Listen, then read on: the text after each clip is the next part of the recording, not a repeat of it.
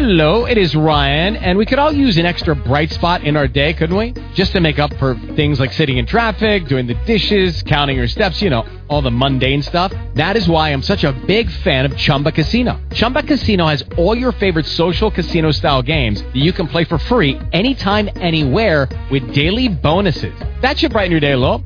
Actually, a lot. So sign up now at ChumbaCasino.com. That's ChumbaCasino.com. No purchase necessary. VGW Group. Void where prohibited by law. See terms and conditions. 18+. Blog Talk Radio. Good afternoon, everybody. Good afternoon. And this is Kim with Black Free Thinkers. And again, today we would like to tell you thank you. We are here to challenge you to think and live for yourself, not convert you. And we wanted to let you guys know that our condolences goes out to the people in Boston as well as Texas and everywhere else, because there were quite a few, interesting activities that took place over the past week, but in particular Boston and Texas.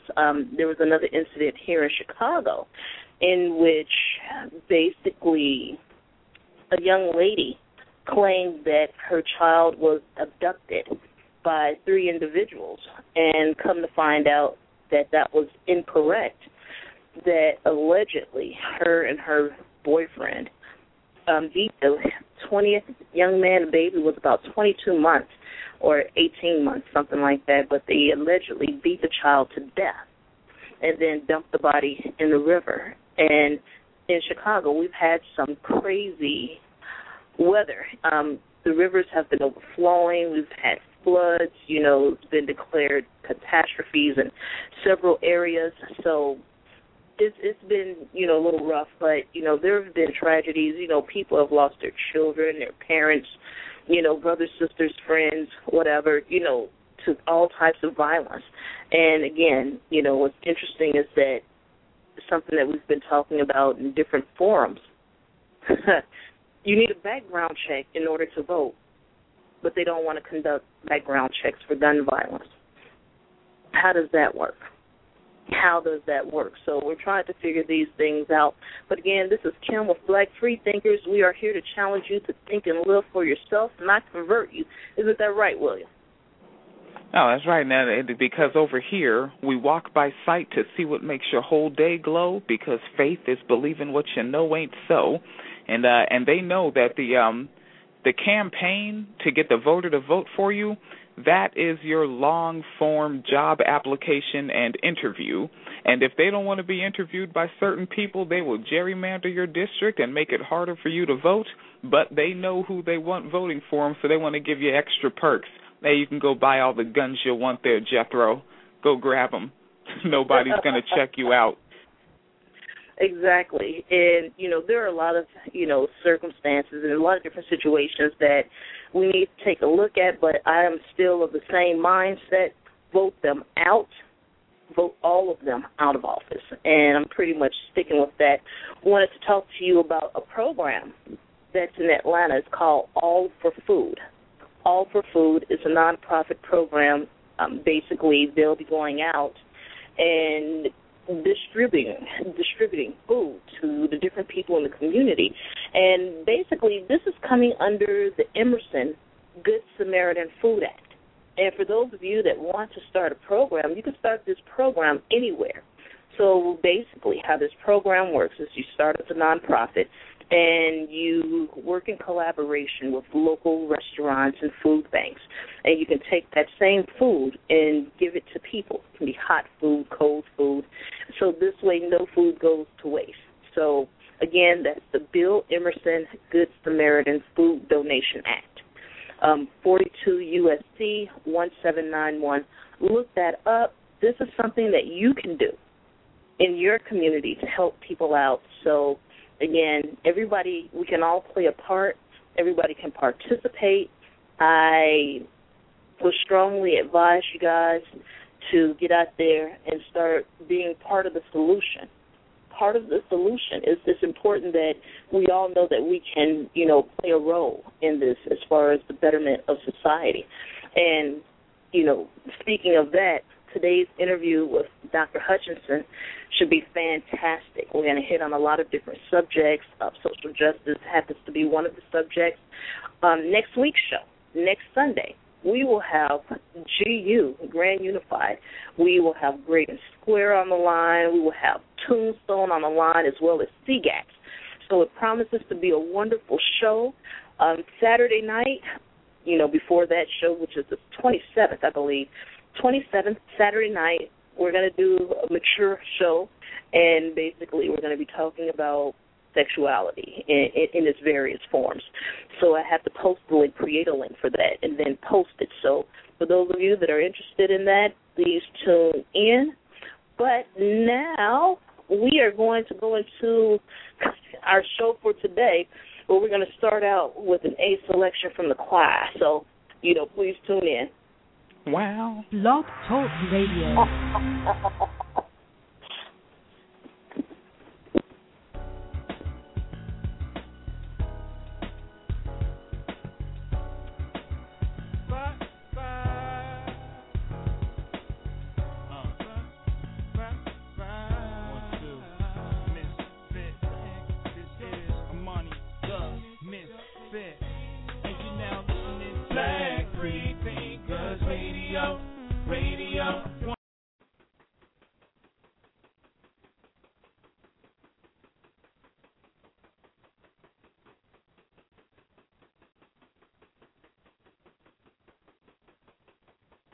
Oh, no. I think we've had a technical difficulty. Can you guys hear me? Can. Yeah. I can. Yeah, the record went out. I don't know what happened. The DJ failed me. Oh, yes. Say the DJ failed you. All right, guys. Let me see what's happening here. I apologize for that. I'm not quite sure what's happening here. So while I fix that, we can go ahead and talk about some of these issues that are happening here. I hate this. Basically, what's going on in today, what happened in Boston? You want to talk a little bit about that, William? Oh, geez. Yeah, that's one of those ones, man. Like, and it was tough for me because I was telling you before the show started, I didn't have the internet cable box and I didn't have the cable box. So I'm really just hearing it by word of mouth through my dumbass coworkers who only really see shit maybe across their Facebook, Twitter stream in between the football Gatorade updates. So I'm like getting nothing until after the Texas explosion happened, I start getting news on it. And it's those things. I don't want to be the doom and gloom guy. I know I say that every 2 weeks, folks. I try not to be doom and gloom guy, but I'm like, this is what we got to expect from our species for a while until we really start until we can make empathy, I don't want to oversimplify the way I say this, to make empathy cool, but right now it's pretty much tribalism is cool with our species. That's what gets you at the cool lunch table. Patriarchy and capitalism, these blow up the spot. It's like these are what make you someone that will be remembered and someone that will be special. Or then also for people who maybe not all the wires are connected in their brain, they're carnage. You do something horrifically brutal, whether you go to prison for life or you get killed in the act or you commit suicide. This is what makes you feel relevant, and we got to fix that. But it's like, how do we fix that? I mean, got to start with the next generation, young people, always young people. And right now, I think when we had the crew on last Sunday, and the question came up, something about raising kids. I think it was about young men and patriarchy as far as raising boys goes, and barely any of us on the line have any kids. It's like, I don't know, do we need to go into teaching gigs, daycare? Where can we get these ideas to young people? And then can you get these ideas to young people without offending their parents? You ain't gonna make my child no liberal. It's hard to stay not just focused, but stay focused with thinking that there's some light at the end of that tunnel. It's got to be something. Like maybe at the end of my lifetime, there'll be something there. Like I know, like when I look at the logo station and I look at the old school LGBT fellas that you know, their hairlines are receded, you know, their skin is fighting gravity, but they've been fighting for that equality so much, and they got DOMA a hearing. You know, so they got to see a light at the end of the tunnel, and it's like they knew it was there since, who knows, the late 50s. You know, these same guys have been up on the front lines fighting, getting their heads bashed in, thrown in cells, beat down, legislated against. You get a right in California, and in 2008 they take that same right, smooth the fuck away. They've had a hard-ass fight. And I say, like, for the rest of us, for those of us who really want to see the species as a whole, you know, unified in general global tranquility, that's a longer fight. That's a fight that's going to see a couple of centuries. And just this lower area right here, this free market of ideas, that's a good spot to start from. And then, like, you know, Kim out there in Chicago with the B-Knocks, like they do. You got the bags of food. You know, they're doing something very specific. So yeah, the fight is there. I know MC Brooks with his rhymes. He's putting his best thoughts forward. I could do better with that with mine. Some of my rhymes are rather belligerent. And yeah, I can do a little better. I probably went off on a tangent way away from the bombing. I think I went somewhere else. Now I'm thinking, because you were talking about the kids starving. I know you saw that one in the news where the kids in the school they didn't have enough money, like, on their weekly school thing. So it's like, you take a kid, think about what kind of piece of shit can do this. You got a kid with a food on the tray, and they don't have enough money. So you make that kid throw it away. And think about the background the kid already comes from if they don't have enough money. They probably don't have the nice things in their home. They're probably getting made fun of by their peers not having the nice shoes. And then they're having maybe a tough time in class because, who knows, they're already hungry. Maybe they missed school breakfast that morning. And you fucking asshole will make that kid throw their sustenance in the garbage and go sit down and fucking cry. You're a piece of shit adult. I would gladly get fired from my job to not do that, to say, no, let little Timmy eat his goddamn lunch. What kind of piece of shit makes him throw it away? It's already on the tray. And that's because they privatized that particular school's lunch program to keep privatizing shit because it's all for profit. Yeah. But then who got the profit? Exactly. But in addition to that, there was an incident in Georgia in which a grocery store was foreclosed on. The church was supposed to come and pick up the food, but the church didn't get the food, and there was a 41% poverty unemployment rate or underemployment rate in that particular area, and the people were standing around as they hauled the food off, and basically a lot of the perishables went to the dump, and some of the food banks in the area, they picked up the food, but someone dropped the ball. Someone dropped the ball big time there. All right, guys, I got my technical difficulties fixed, so let's try it one more time. Here we go.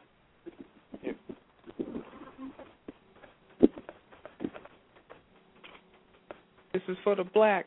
This is for the free.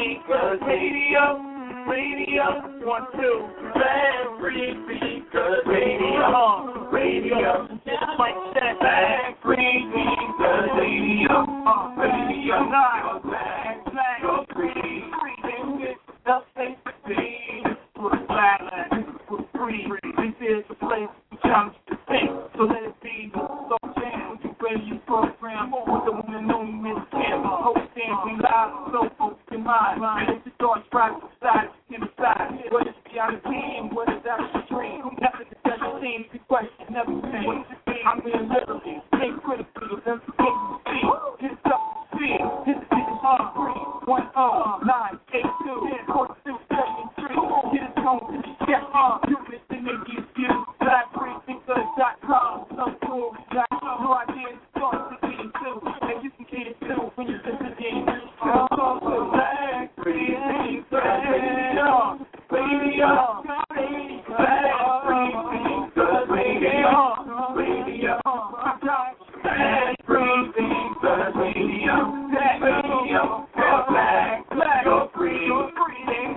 Nothing to be you to take. It's just that the talent to use your brain, well, when so many are the same. We just don't ever want to be free. You're black, you're free.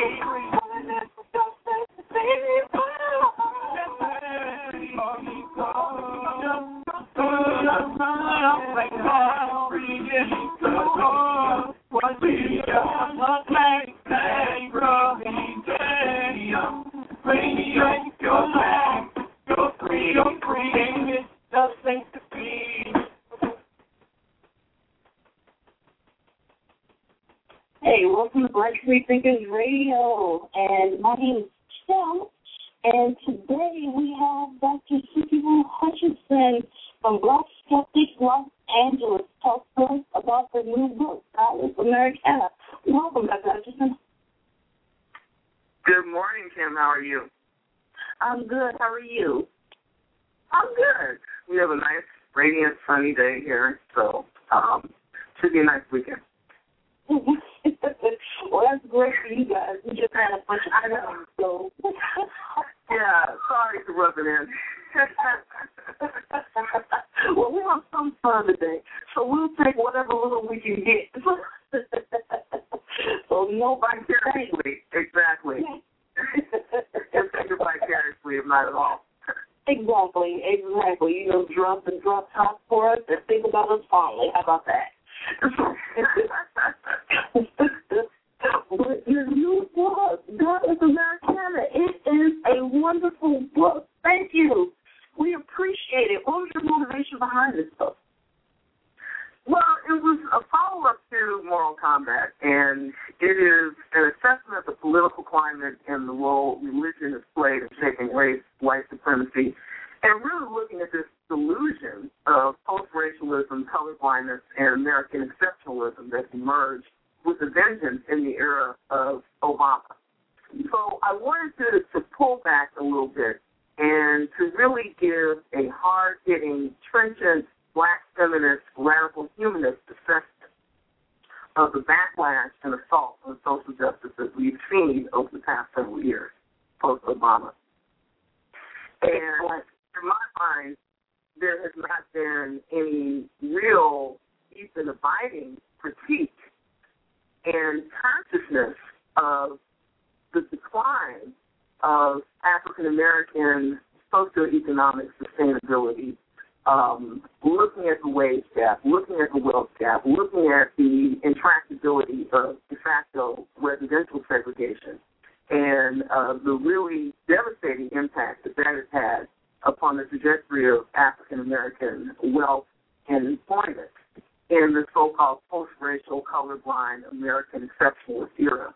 And so I wanted to do that from an African-American humanist perspective, a perspective that is really grounded in the social history and legacy of black free thought, looking at the activism of people like A. Philip Randolph, the landmark labor organizer, a socialist publisher, and intellectual, looking at the inroads that were made by people like Hubert Henry Harrison, African-American communist organizer and Harlem Renaissance voice, and trying to bring that into a 21st century context again, where we're really living in this paradoxical space where it's being proclaimed that there's all of this opportunity, that there's all of this access to upward mobility, where African-American wealth, again, has been totally decimated by the housing declines,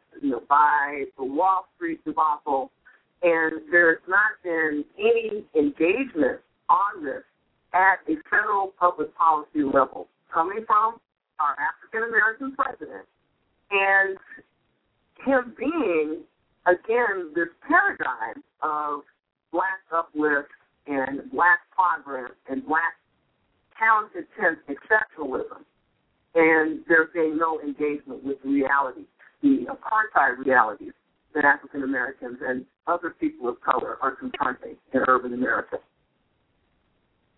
Exactly. Excellent. Because no one has addressed, the wealth that's been lost by people of color with the last, bubble that burst, and with the housing bubble there. And, if you can, please speak about the wealth gap, because I posted a lot of materials.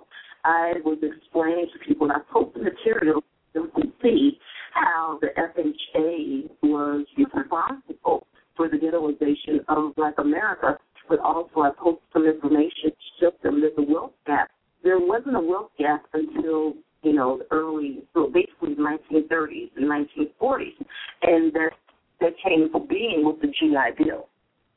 Yes.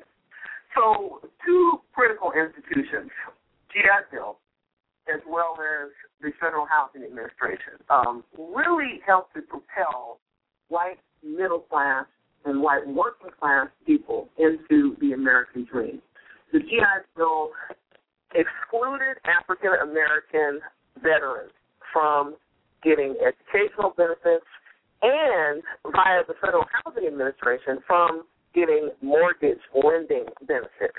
So these are all benefits that were flowing to European American working class and lower middle class folks, and enabling them to, quote unquote, using the shop-worn themes of bootstrap uplift and, Horatio Alger advancement, allow them to achieve the middle-class American dream while systematically shutting out African Americans primarily and other people of color secondarily.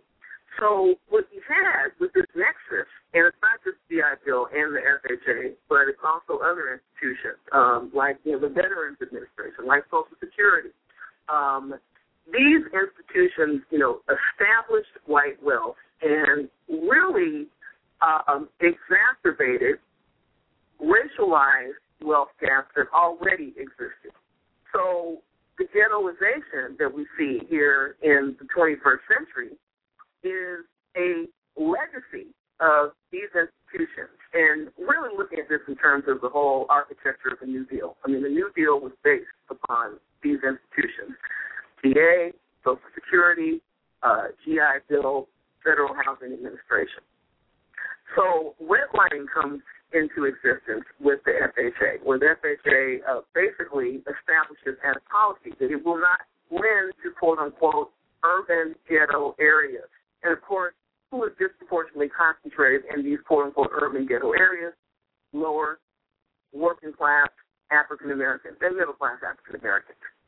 And so the issue in Godless Americana is, how do we connect this systematic racial apartheid via the institution of residential segregation, de facto segregation, but really a complex mix, of apartheid conditions, legalized segregation, and de facto segregation, i.e. non-legal segregation. How do we connect this to the predominance of institutions of organized religion in the United States? And the issue is, if we look at our communities, I know, Kim, you and I have talked about this ad nauseum, ad infinitum. If we look at our communities, what are the primary institutions, quote-unquote, capacity-building institutions that we see? They are churches. So every block is masked with these churches, storefront churches, mid-size, in some instances mega churches. And if we go to white working-class communities and, of course, white middle to affluent communities, we do not see this proliferation of church architecture and infrastructure. And that has everything to do with these legacies of institutionalized racial apartheid based upon residential segregation.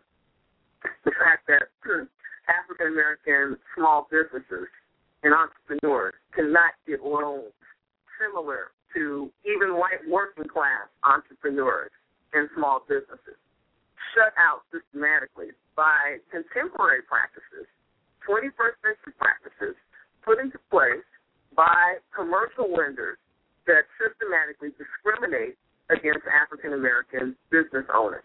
And we're not even going to talk about the residential market and all of the lawsuits that have come down on major brokers like Countrywide and Wells Fargo and Bank of America for systematically targeting African-American home buyers and Latino home buyers for subprime and predatory loans.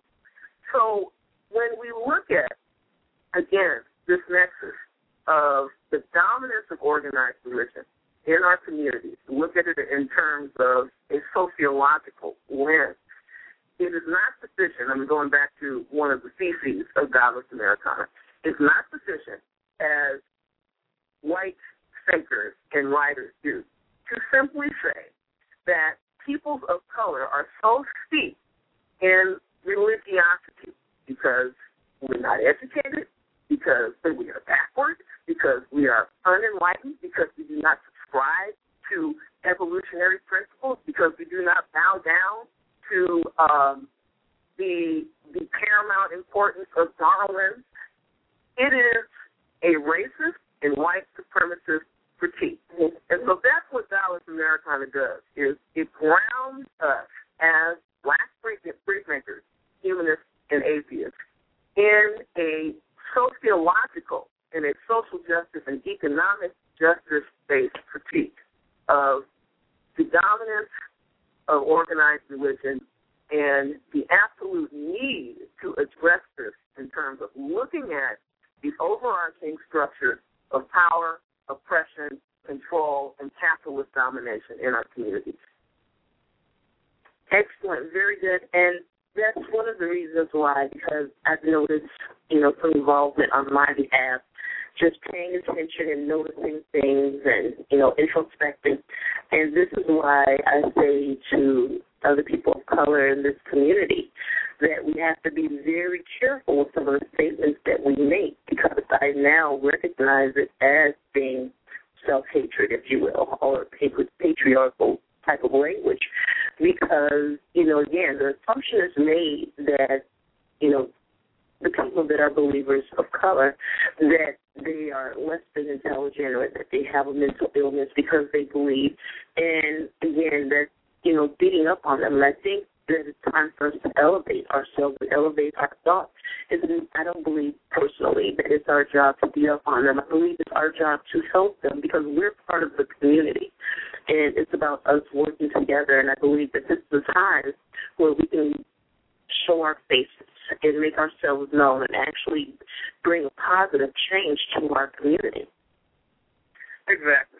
And what I would say, attending to what you just said in terms of we as free thinkers being fully integrated into communities of color that are struggling with these issues of racial apartheid, is I would direct the readers to check out an extremely important survey done by some Brown University researchers under the aegis of the U.S. 2010 survey.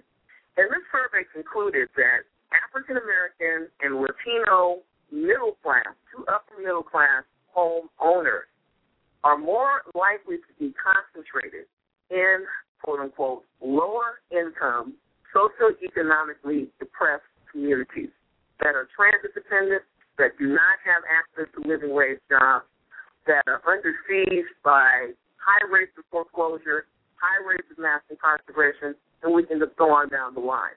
And I certainly know, as someone who grew up in South L.A. and bought a house in South L.A., that there is a cross-section of class positionalities within African-American and Latino South L.A. and East L.A. communities. And there's a cross-section because of these institutionalized policies. So we cannot, again, go into a conversation about the potential and the cultural relevance of humanism without having some critical consciousness about the ways in which we are fundamentally dispossessed of any purchase on power and socioeconomic wealth. It absolutely informs, again, the dominance of structures of organized religion, of investment into organized religion, of the use of organized religion as a source of agency, particularly, and unfortunately from our position, by African American women. Mm-hmm. Exactly. And, when you try to bring that to the forefront, that's where some of the resistance comes in, but we have to recognize it. And, again, going back to, you're talking about women here, and let's talk about the freestyle community. And I have a question here. Will the intersection of feminism and social justice ever be a major player in this community? Well, I certainly hope that it will come to the forefront more than it has now. We have to look at the realities of black women in America when it comes to the lens of feminism and the fact that we have had a very conflicted relationship to mainstream feminism, the second wave, and in some instances third wave feminism. Historically, and I go into this in great detail in the book, looking at women of color and faith traditions and women of color and free thought. Historically, African American women have been at the forefront of feminist movement and feminist struggle, particularly around linking racial terrorism and sexual terrorism and economic disenfranchisement. That was a linchpin of the life's work and organizing and intellectualism of Ida B. Wells, who is a majorly unsung African-American feminist activist who was battling, with white women in the late 19th and early 20th century to have her voice heard as an activist around issues of being molested on a public train, of being segregated in a Jim Crow car, and then being sexually terrorized as an African American woman, being sexually terrorized in white households, and linking that to the whole regime of lynching that existed not just in the Deep South but also in the Midwest and the West. Mm-hmm. And so activists like Ida B. Wells were really forerunners in articulating the degree to which this legacy of the commodification and objectification of black women's bodies under slavery deeply informed the ways in which African American women were disenfranchised when it came to wealth dynamics, when it came to employment, when it came to being in the public sector and having to not just assume the double burden, which means working on the home front and working in a job, but also the triple burden of, working, as domestics for privileged white women, in some instances, quote unquote, not so privileged, lower middle class white women, but always being viewed as the hypersexual, immoral Jezebel. And getting it from, multiple positions, not just getting it from, white supremacist America, but also from our own community, in terms of, being viewed, not just as Jezebels, but, as breeders, as matriarchs, as undermining the uplift and empowerment of African American men, as not having any purchase on our self-determination when it came to issues like institutionalized sexual assault within the African American community, and the license, that black men were given, to and are given, to sexually assault and sexually harass and abuse African American women. We have the highest rate of intimate partner violence and sexual assault in the United States. So these are critical issues for us as African American feminists that are not only erased when it comes to the broader trajectory of the mainstream civil rights movement, but have no real traction when it comes to the mainstream, if we can even call it feminist movement now, the women's movement. So if we look at this from a secular context, our issues are not being heard in the richness of their intersectionality, that there is no real engagement with the way in which the Black church, for all of its deficits, for all of its heterosexism, sexism, patriarchy, misogyny, its bedrock investment and inscription of those regimes of oppression. The Black church, for better or for worse, has been a source of lifeblood for Black women.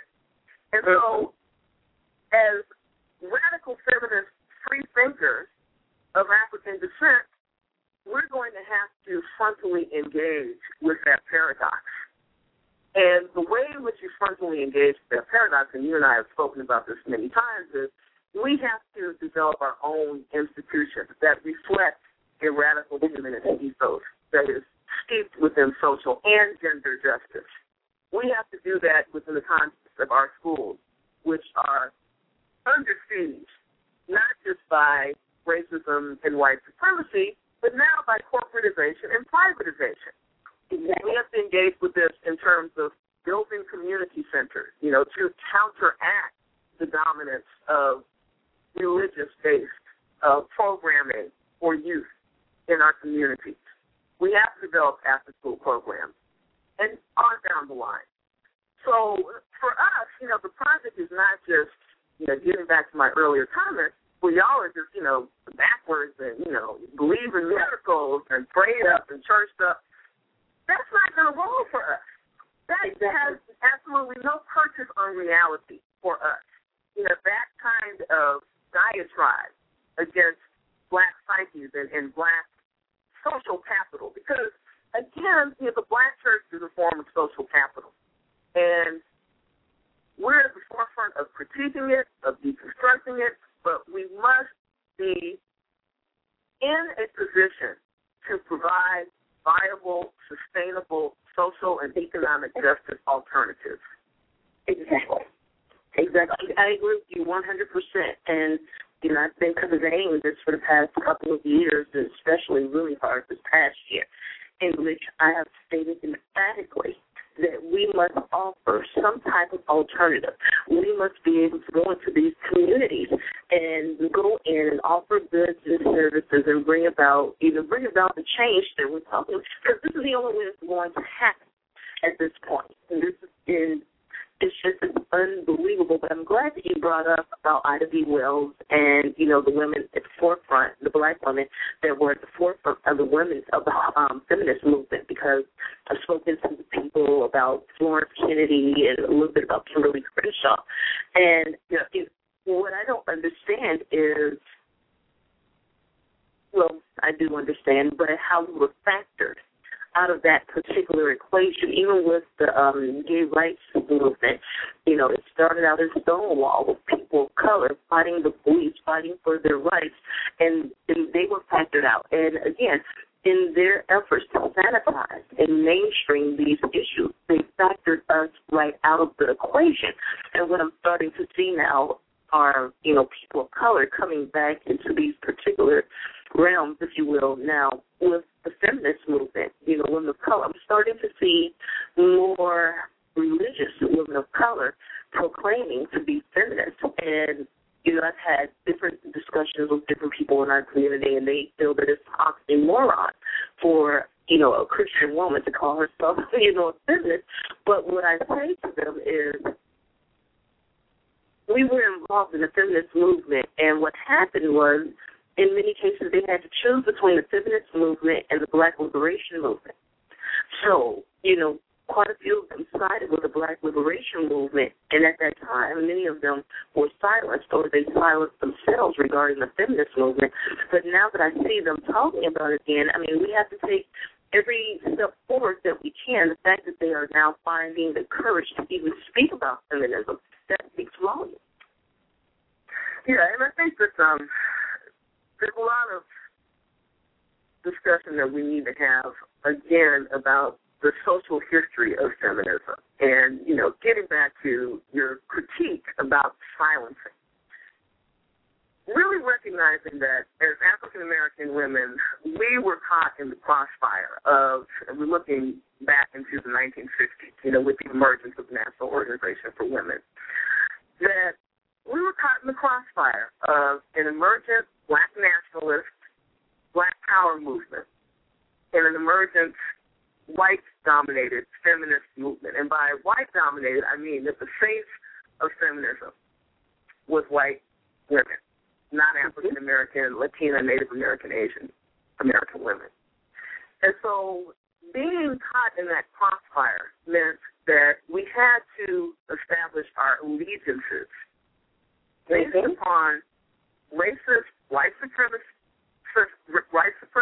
rhetoric coming from white women saying that, well, your issues as oppressed, working-class women living in transit-dependent, segregated communities where you have to work from this end, where you have to take a bus from your community in the south side of Chicago all the way over to an affluent white middle-class community to work as a domestic in the kitchen of Miss Ann, who is breeding the feminine mystique and gaining some enlightenment from being, quote-unquote, oppressed as an affluent white woman who is disengaged from the reality of needing to work, of having to establish some degree of self-determination, separate and apart from her family and her husband.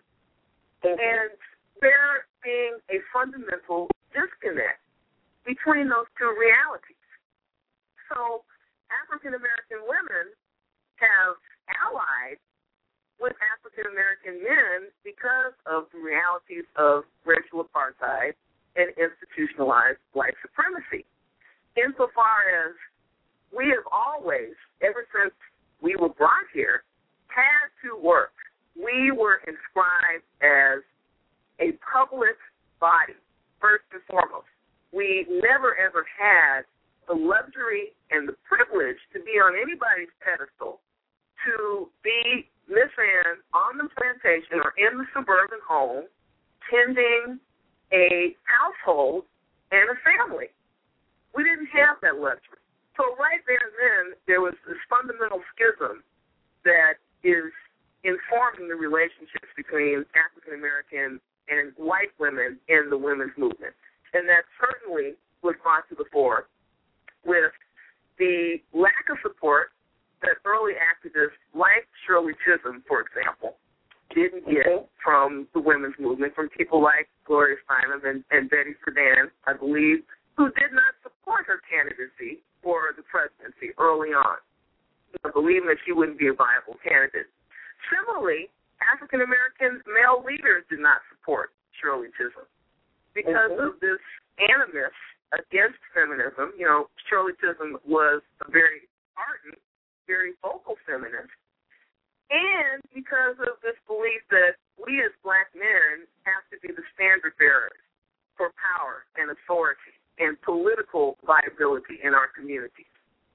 And these kinds of dynamics still exist, particularly if we look at the Christian leadership within our communities and the fact that the voices in those leadership circles continue to be African-American men. The role of the charismatic, religious African-American male still prevails within black America.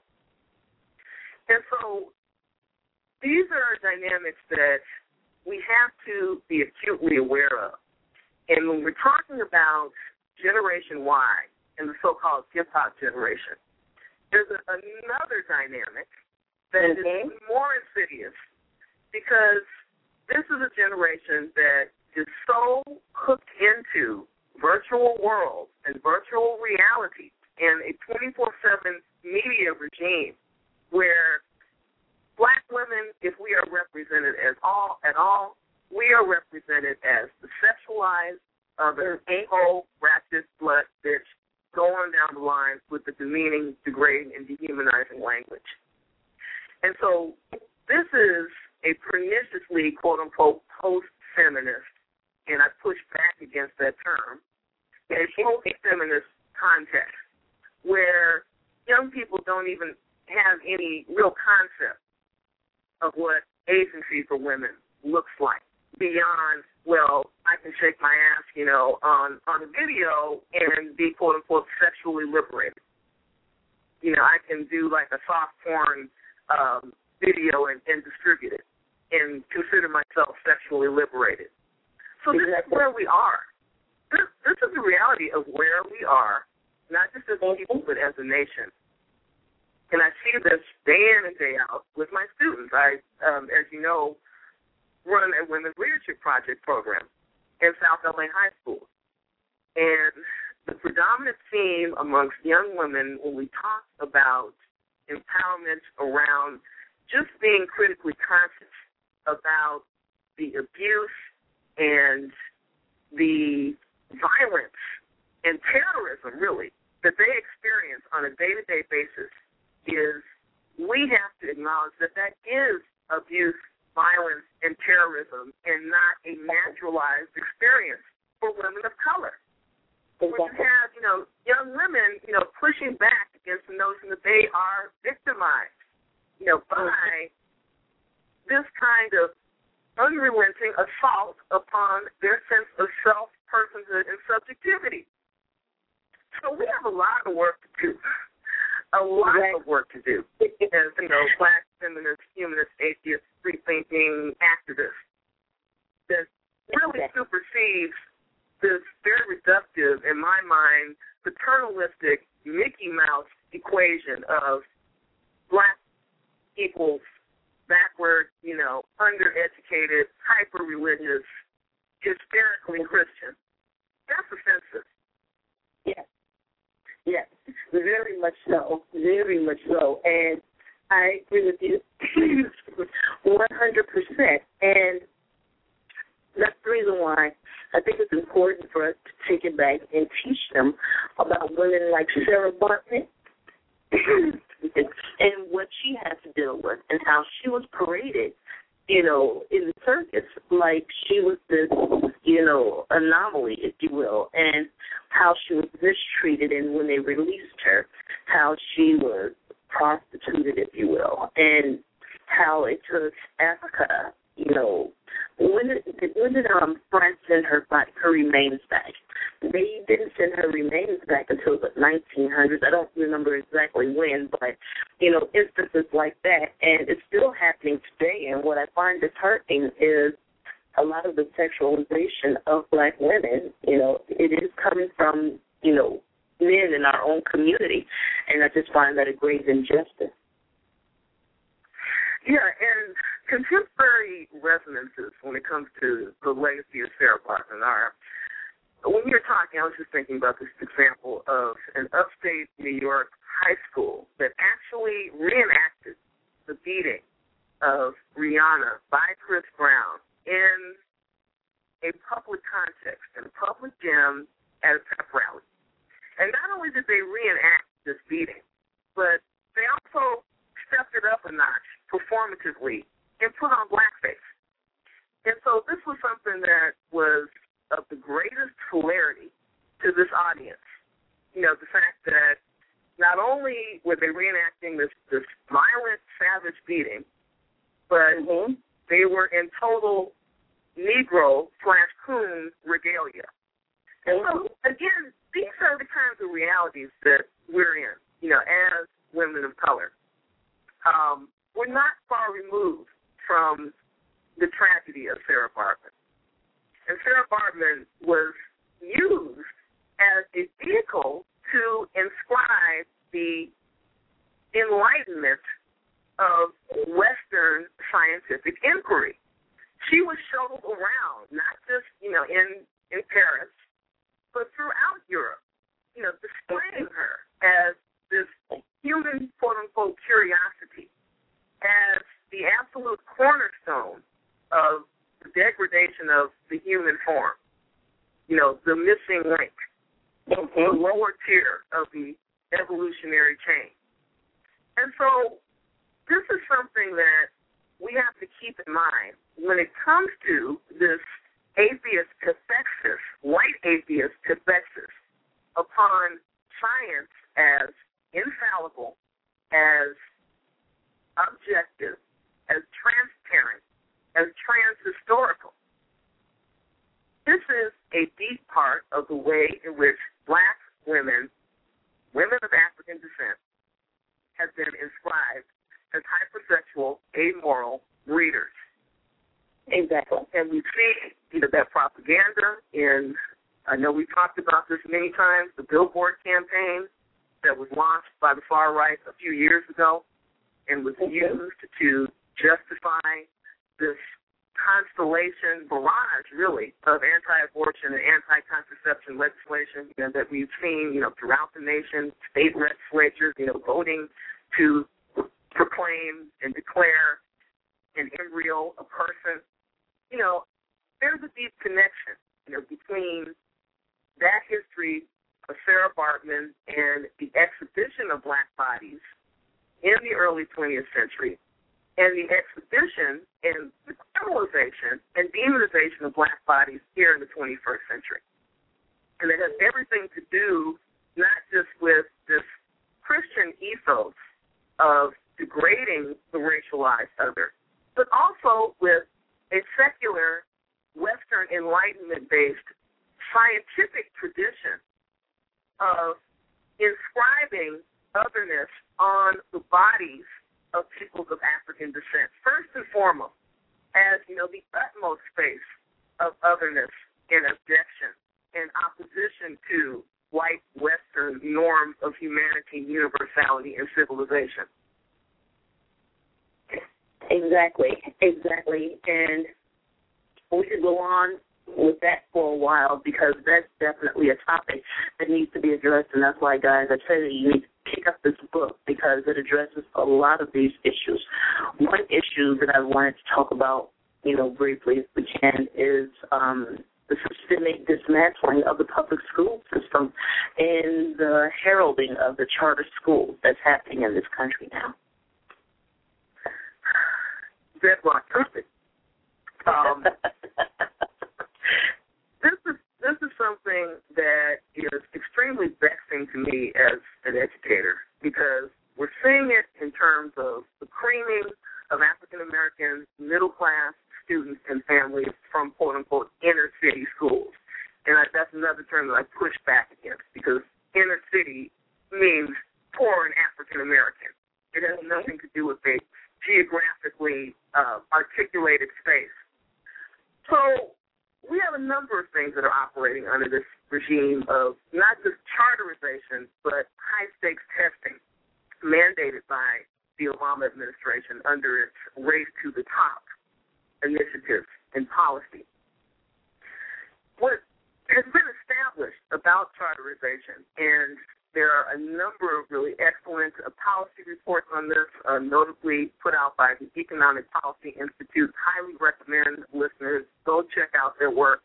Linda Darling-Hammond, a major African-American education activist and progressive scholar from Stanford, is among the theoreticians in that institute.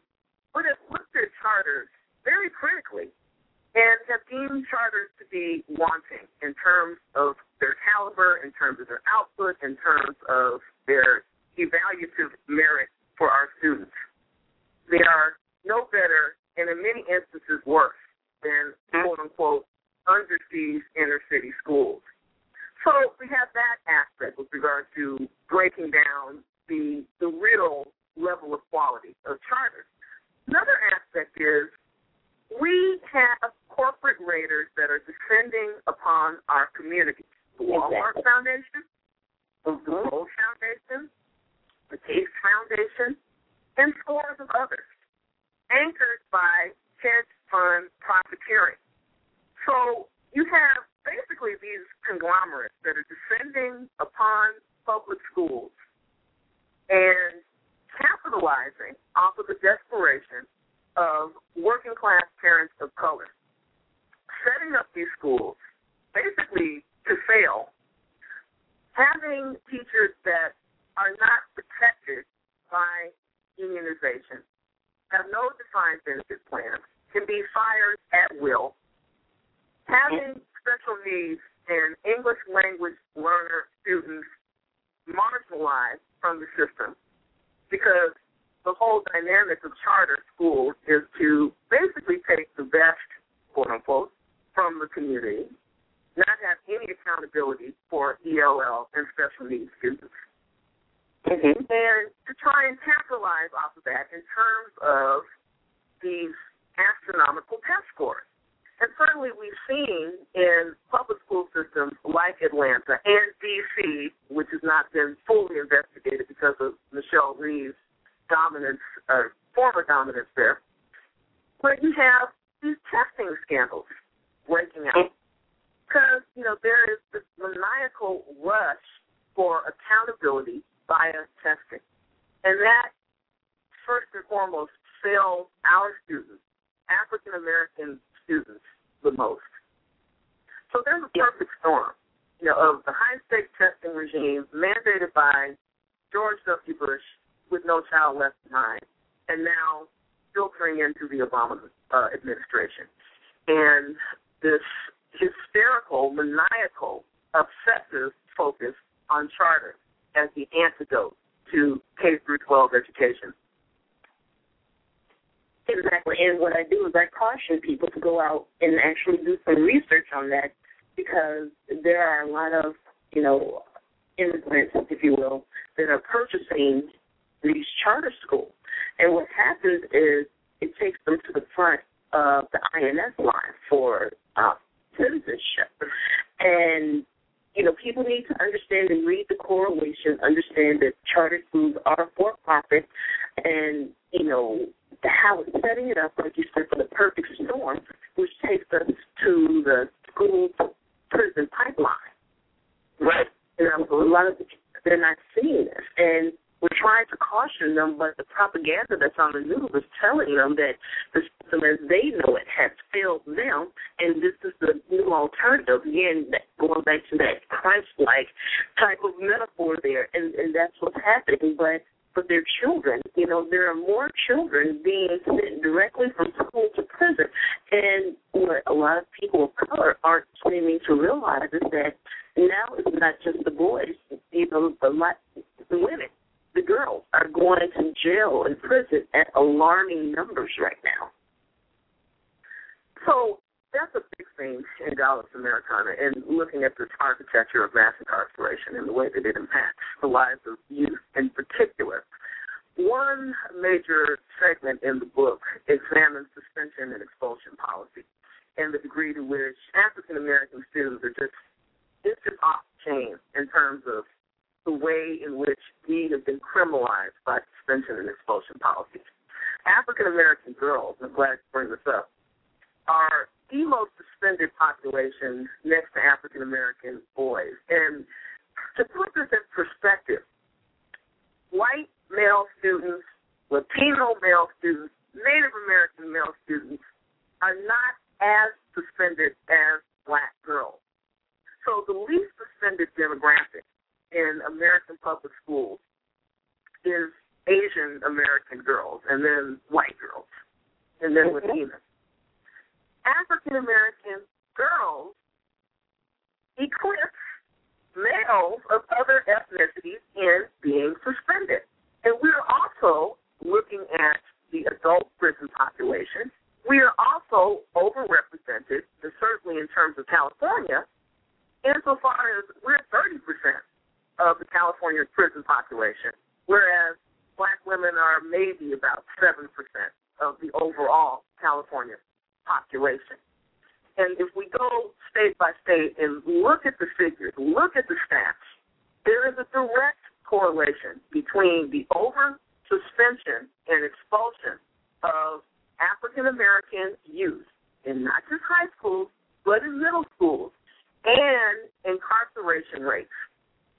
So this school-to-prison pipeline dynamic begins with the perception that educators, administrators, frontline personnel, i.e. staff, security staff in schools, have about black students. And we're not just talking about, unfortunately, non-black adults.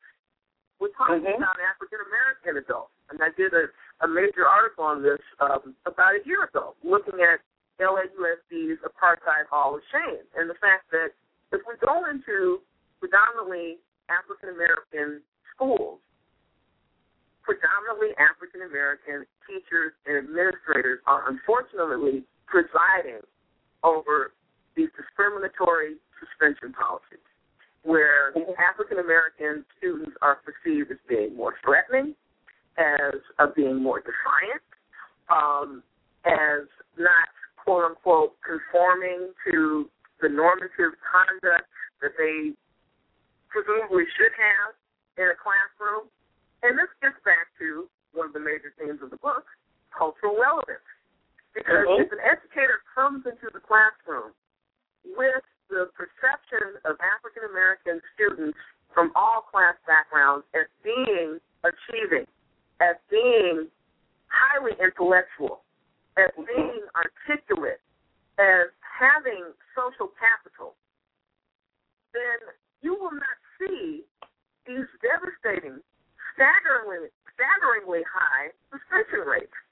Exactly. And so it goes back to changing the ethos around the way in which youth of color are perceived in our communities and changing the perception of the role that African-American social history and community and social capital has played in the educational process. So we're really looking at a number of different dimensions, when we talk about the school-to-prison pipeline. And it's been absolutely pernicious for our students on multiple levels. And certainly if we look at, for example, college-going rates, push-out/dropout rates, the staggeringly high, dropout rates amongst our students, the highest in California. African-American students represent the highest rate of student dropouts. We're under siege. We are absolutely under siege. And to direct your listeners again, to some very critical public policy research on this, the Education Trust West just released a report that looked at African-American students within specifically the Los Angeles Unified School District, but statewide as well, and determined that the track that we're on now, where you have these disproportionate rates of suspension, expulsion, and push-out, given this trajectory, there will be only 1 in 20 African-American students that will be college-ready, that will go on to 4-year colleges and universities in California by, I believe, it was the year 2020 or something like that. And what kind of comment is that on this so-called post-racial colorblind American exceptionalist nation? Right, exactly. And, again, all of these issues, we definitely need to talk about them even more and bring it more and more to the forefront and hold these, quote-unquote, black leaders accountable, the ones that have totally disregarded these issues and that have been pretty much paid off. And when you start bringing that information to the forefront, and again, it goes back to the way that we've been, institutionalized and, our thought processes. We need to bring this information out, and we need to, again, as you stated, change the paradigm, take control of the narrative, and, kind of set them straight and offer people an alternative. But it's just so much happening in our community, so much happening, not enough time to really get it all in and talk about it. But one thing that I do want to talk about is I want to congratulate you on your scholarship program, the success of your scholarship program. Do you mind telling us a little bit about it? Absolutely. And I want to say that I really appreciate your support, your reinforcement, and engagement with the program. Black Skeptics LA spearheaded a 4-year college-going and 2-year college-going scholarship fund for South LA students, and we're focusing on 4 populations: lesbian, gay, bisexual, transgender, questioning youth, care youth, homeless youth, and undocumented youth. And the reason why we focus on those four populations is because these are historically underrepresented youth populations within not just the 4-year college-going sphere, but also the 2-year college-going sphere.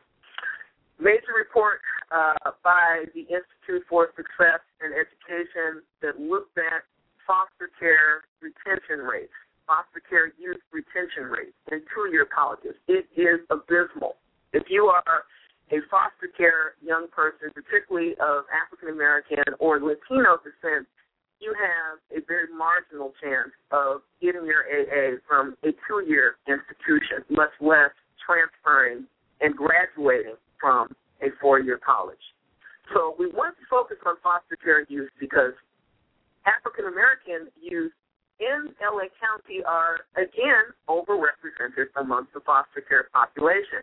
And as foster care youth age out of the system, they are more likely to become homeless because obviously they lack the support mechanisms. They lack the job resources, the familial resources that they need to move into college and careers and stable housing.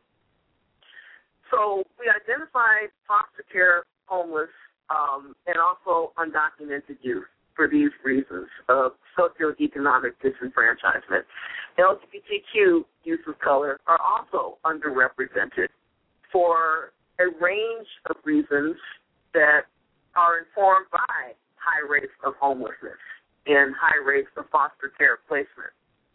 So we thought it was important to identify these populations and to reserve 4 scholarships for $1,000 for these young people, and specifically focus on South LA because African Americans predominate now in South LA.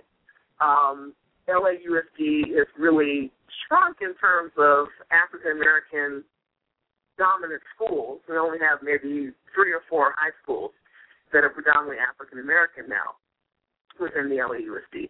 And so we're working in partnership with teachers and administrators and counselors in these schools, to try and recruit students and to emphasize humanism in terms of their essays and their thinking about what they might like to do with these scholarships. Excellent. And, again, congratulations, because when I first heard that you were putting together this scholarship program, I just thought it was a wonderful idea. Anything dealing with education, I definitely get behind that because a lot of these young people, that's where they lose their hope when they graduate, if they graduate from high school. After that, it becomes a now what type of scenario. And many of them have not been taught life skills. Many of them have not been given the proper guidance and motivation to move forward from that point. And in some cases, the abuse that some of them had to deal with and continue to deal with on a continuous basis, it's unreal. So to be able to give these people some motivation and encourage them to pursue, their dreams, that's a wonderful thing. So, again, I thank you and congratulate you for putting that together and for thinking about a segment of society that, to a certain degree is thrown away. Thanks so much for the acknowledgement, Kim, and also wanted to emphasize this is the first in the family humanist scholarship. So we're not only, in terms of the application, looking at the principles of humanism and the cultural relevance of humanism in terms of legacies of activism and what youth are doing in their present lives, but we also want to emphasize that this is for first-generation college-going youth, i.e., college-going youth that will be the first in their immediate families to go on to college. And that is a huge hurdle, as we know, for many young people of color, to be the first in the family, to not have, as we've spoken of, those resources, not just in terms of material resources, but the intellectual, emotional, social, and psychic resources to believe that they can go on to college. I mean, I can't tell you how many times I have heard from young people in schools where there is no college preparation or college-going culture that, well, when I graduate, I'm just going to go down the street to, El Camino or Southwest, local, 2-year school and, take a few classes and then get my degree. Without really thinking about, what about a 4-year? I mean, he's got a 3.5 GPA. What about going on to a UC? What about a Cal State? What about going out of state? So this kind of reinforcement is not being provided to the majority of students in our school systems that come from working class, first-generation backgrounds. Exactly. And this is an ongoing project, everyone. So can you tell them how they can donate to your project, the scholarship program? So we are in the process of building a website, which will be blackskepticsla.org, and that is, like I said, in process. But if anyone is interested in donating, you can contact me, via our email, which is blackskeptics@gmail.com. And we also have a PayPal address with the same handle. So that's blackskeptics, SKEPTICS, @gmail.com. Excellent. That's their email address. It's also their PayPal address as well. So if you all wanted to make some donations via PayPal, just log into your account and send money via PayPal at that email address there. And again, that's blackskeptics@gmail.com. And Dr. Hutchinson, you're doing a fantastic job. I wanted to thank you, and, we appreciate you, and we look forward to seeing more coming from, yourself as well as the Black Skeptics group. You're definitely a beacon, and, we look up to you, and we appreciate it. And I wanted to make one more comment about your book. Dick, Jane, and Spot will never look the same to me ever. Well, that was the intent. A deconstruction of the mythos of the white Dick and Jane primers. So beautifully used by Toni Morrison in The Bluest Eye. And that's another reference for the listeners. That's one of my favorite novels. Excellent. And I appreciate you, Kim, and thanks so much for your leadership and vision. Thank you. And again, we thank you for calling the show. We thank you for being a part of the show. Guys, this is pre-recorded for those of you out in the Los Angeles area. Today, on Sunday, Dr. Hutchinson will be at the book fair. You can give them the information about that. Yes, I'll be at the LA Times Book Festival, which is on USC's campus in Southern California. And I will be at the Atheist United booth from 10 to 12 and Revolution Books' booth from 12 to 1 o'clock. That's Sunday, April 21st. Fantastic. And for those of you who are in different areas of the country, Dr. Hutchinson, she travels quite a bit. So if you go to SikivuHutchinson.com, you should be able to see her itinerary and see where she's going. And, again, those of you in Atlanta, she'll be there at the end of August for a program there, and that information is forthcoming as well. So on that note, Dr. Hutchinson, thank you so much for spending time with us. We truly appreciate you and everything that you've done for the community, not just the free thought community, but the community at large. And, again, thank you. Thanks so much, Kim. I really appreciate it. All right, everybody. That was a wonderful, wonderful interview. And, we appreciate Dr. Hutchinson and everything that she has contributed to the community, and we thank her for taking time out to spend with us today. And thank you guys for bearing with us with our technical difficulties earlier. I appreciate it. And you'll be able to listen to this in its entirety in the archives as well. I may release the private interview as well. So that way you all, if you want to just hear it directly, you can hit that as well. And, it's been absolutely wonderful. But a lot of the subjects that, she spoke about today, we definitely need to continue to address these issues, continue to post information about these issues. William, can you tell everybody the telephone again?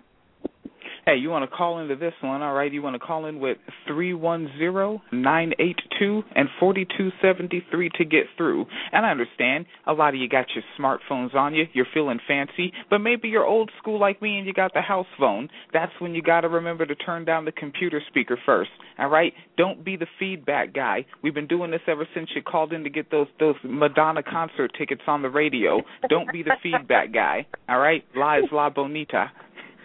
Oh, too funny. I think we have Raina on the line. Is that you, Raina?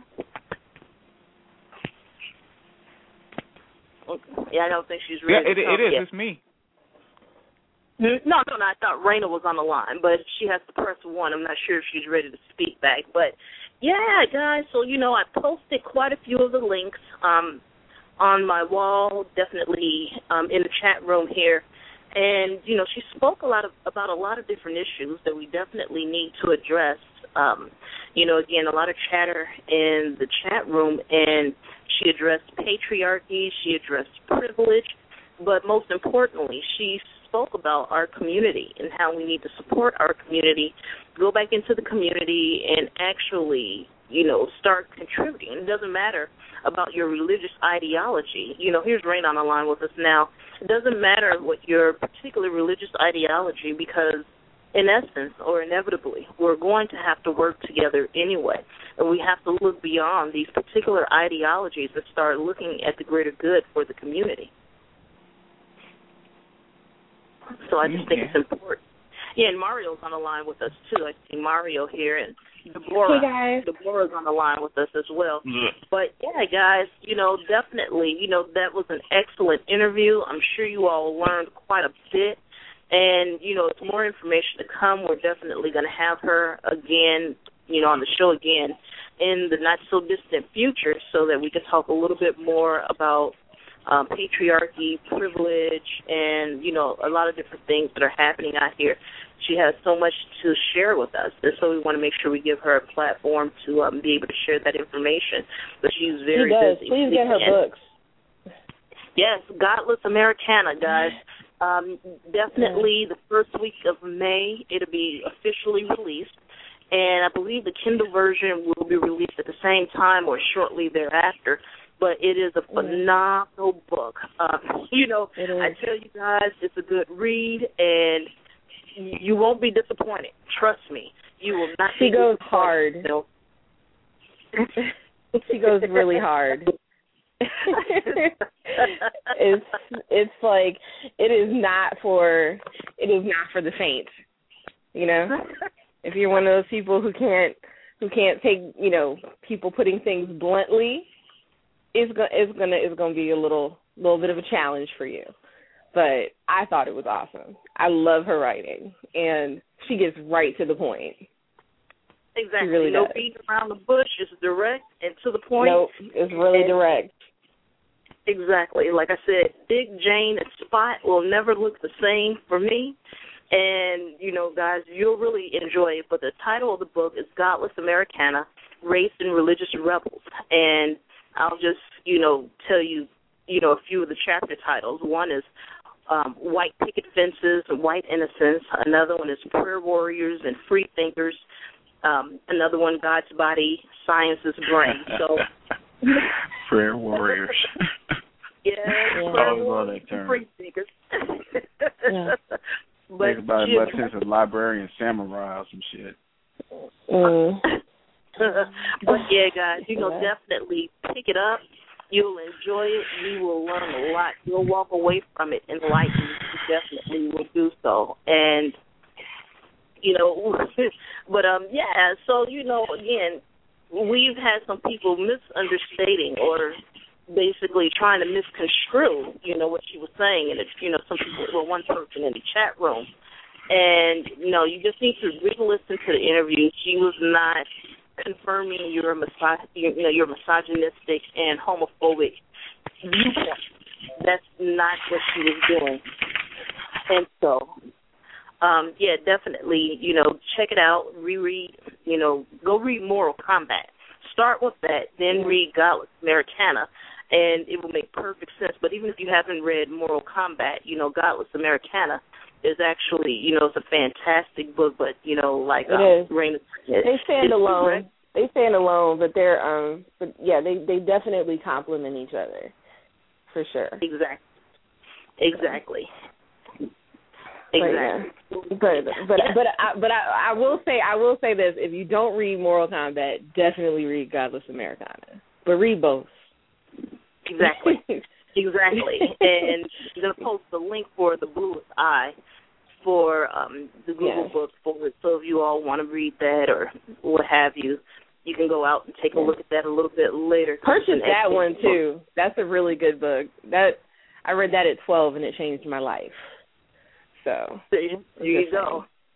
But I want you guys to definitely look up the issues. I've posted a few links about the charter schools and how, it's the new, visa rush. This is how people are being rushed to the front of the INS line to become, U.S. citizens. It's important that you guys understand and know, what's happening. And they are dismantling the public school system, and they're doing it for a reason. And, we've been up in arms about how, a lot of our children are going directly from school to prison. And we've posted information about that as well. And, guys, it's extremely important for you all to stay on top of these particular issues and know what's happening and understand, the reasoning behind a lot of the decisions that they're making. It's not for our benefit. Not at all. And it's that, they can capitalize and make money off of it. But in order for you to be able to understand and see what's happening, you have to do the research, you have to do the reading, listen to the show, because we're going to talk a little bit more in depth about that on future shows as well. So, it will be to your benefit to, do some research on your own, because, again, as skeptics and free thinkers and, non-believers, atheists, whatever you may want to call yourself, we want you to verify. We want you to verify. We want you to research. Don't take our word for it. Go out and find out for yourself. I encourage you to do that. It's okay. And if I made a mistake somewhere along the way, point it out.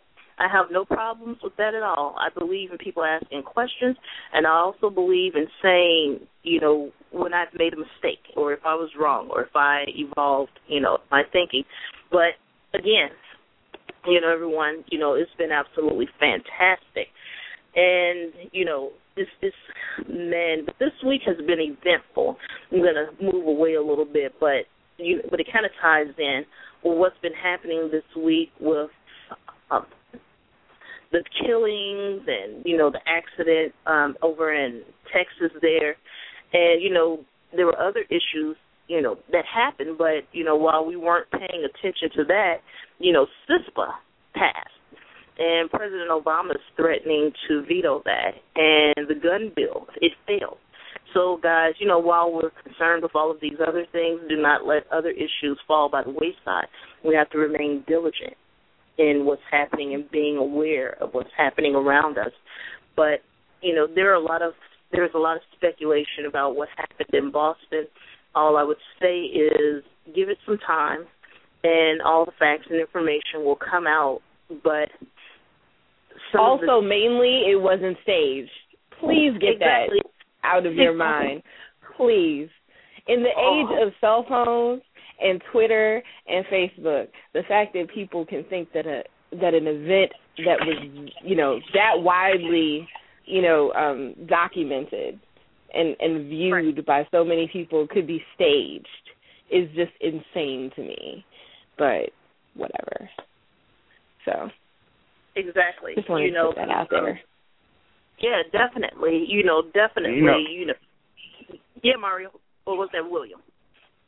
I just found that whole thing. It's like as soon as I saw the headline, I saw the conspiracy theories already starting to run, and I felt that was almost kind of disgusted that you need for everything to be controlled by this boogeyman so much that you take opportunity. You take the opportunity of a tragedy to turn into, see, I was trying to tell y'all this happened and why they doing this and why they doing that and everything. Like one person was like, see, they turned off the cell phone service. See, they don't want no information getting out. I'm like, you can still take the picture, upload it, and send it later. You know what I'm saying? Turning off the cell phone service makes a great idea if the bombs are being set off by a cell phone. Think about it before you post it. Right. That's right. Really, I mean, people just don't think. They really don't. I mean, it's really sad. It's really sad that paranoia and misinformation, are so prevalent. So. Exactly. And, again, we have to make sure we're careful so that we don't fall into, another type of thinking, if you will. Basically, what I've seen with some of the conspiracy theories or theorists out there is that, to me, it's like another type of cult following, if you will, because there's this big bad guy or a group of bad guys or however that works. But, they're invisible. No one knows who they are but special folks. The elite that has this special knowledge that the rest of us, we don't see it and we don't know anything about it, but they do. And, again, there are entities out here that are capitalizing on that. Go ahead and put it. Alex Jones is making money off of you guys. Yeah. David Icke. Yes. About a half a dozen or more, Afrocentrists I can think of off the top of my head. So. Right. Exactly. They're making money, and so right. And again, I know I have friends, real friends that believe in this type of thing, and they were going out purchasing all of this gold. And for those of you that haven't been paying attention, the price of gold is coming down. Yeah. So if you got gold and you were sitting on it to sell it, well, you may want to do some research and find out why the price is coming down. Anyway, something for you all to think about. They were buying the gold. They went out and they were buying pallets of food and stockpiling water and just a lot of generators, all of that in their homes, all because they were told by someone that basically we're coming to the end of the world and it's going to be martial law and posse comitatus and all of that, guys. And what is so interesting about that is, guys, it's in Godless Americana where she's talking about it because, she's talking about how these apocalyptic fantasies that get thrown out here by these, especially white evangelical churches, has a lot to do with this perception that society is going downhill mainly because of black and brown depravity, contaminating society and, the handouts that we're supposedly getting, is bringing society down. And so white Jesus is supposed to come and rescue all of his true believers from us and all of this. And Obama, who is clearly the Antichrist. I mean, clearly. Of course. Oh, yes, and I've heard that as well. And that's the reason why we implore you guys to pick up, her books. Pick them both up because, again, she talks about these issues in detail. In detail, she explains, what's happening and especially how it pertains to our communities of color. And it's important for us to kind of understand and put some things in perspective because, again, everybody has a unique experience. And in communities of color, it's a little bit different than communities of non-color, some things. We have a lot more things in common. But, again, just pick up the book and check it out. We finally have writers of color in our community, and I just think it's important that we support them. There was another book that came out not too long ago. Especially when they're speaking truth. Sorry. Exactly. Yeah. Oh, that's okay. That's okay. There was an anthology that was put out not too long ago, Black Nuns. So, basically it's an aggregation of stories of black non-believers in our community. And it's about 35 different, narratives in there. And so, guys, you may want to check it out. I believe the website is blacknuns.com. And Daryl was, he was over that project there. So, guys, definitely check that out. You have Don Barbera. He did Black but Not Baptist. He also did the 80% Solution. You have Norm Allen, who put out 2 absolutely wonderful anthologies. Guys, you want to check that out. You have Donald Wright and his book, The Only Prayer I'll Ever Pray Is Let My People Go. That's another book. You have, let me see here. I'm looking at my bookshelf, guys, because I have all Norm Allen. Yeah, that's what I said, Norm Allen and his anthologies. I'm looking right here at The Black Atheist in America, Jason Wynn. That's on my bookshelf here. Trust me when I say I have a lot of books. I have a lot of books, but I don't have nearly as many as I, want, because I'm missing quite a few. So those that want to donate to the United Negro Kim Fund, you can do that. So or the United Negro Reina Fund, because that's a great. My mind is a terrible thing to waste. That's right, Devin. Okay. No, any mind is a terrible thing to waste. But no, and then of course you can look at a lot of the Harlem Renaissance scholars too. Hubert Harrison, Nella Larson. Zora Neale Hurston, one of my favorites. Nella Larson, she has a couple of free books on Amazon. We'll post those links later for you guys. So go ahead, Raina. And also, I think there's a couple of. I think she can get a couple of hers on Quicksand is on LibriVox, and it might also be on the Gutenberg Project. It might actually be there. I haven't checked, but I'm pretty sure that you can get it out there somewhere. Otherwise, you can just put it into a search engine, because I think a lot of her stuff is out there for free. So excellent. And for those of you, the Gutenberg Project has over 40,000, really over 43,000 free books for you to download, and they're trying to get it up to 50,000. So there are free books. You just have to look for it. We post these links. My page, the Black Freethinkers page, is a cacophony of information and education and materials. You just have to take your time and go through it. But we post this type of stuff all the time. You go to that page and you look through it, you will get an education. Right. Yeah. Go ahead. Sorry, Deborah. I just wanted to ask a question.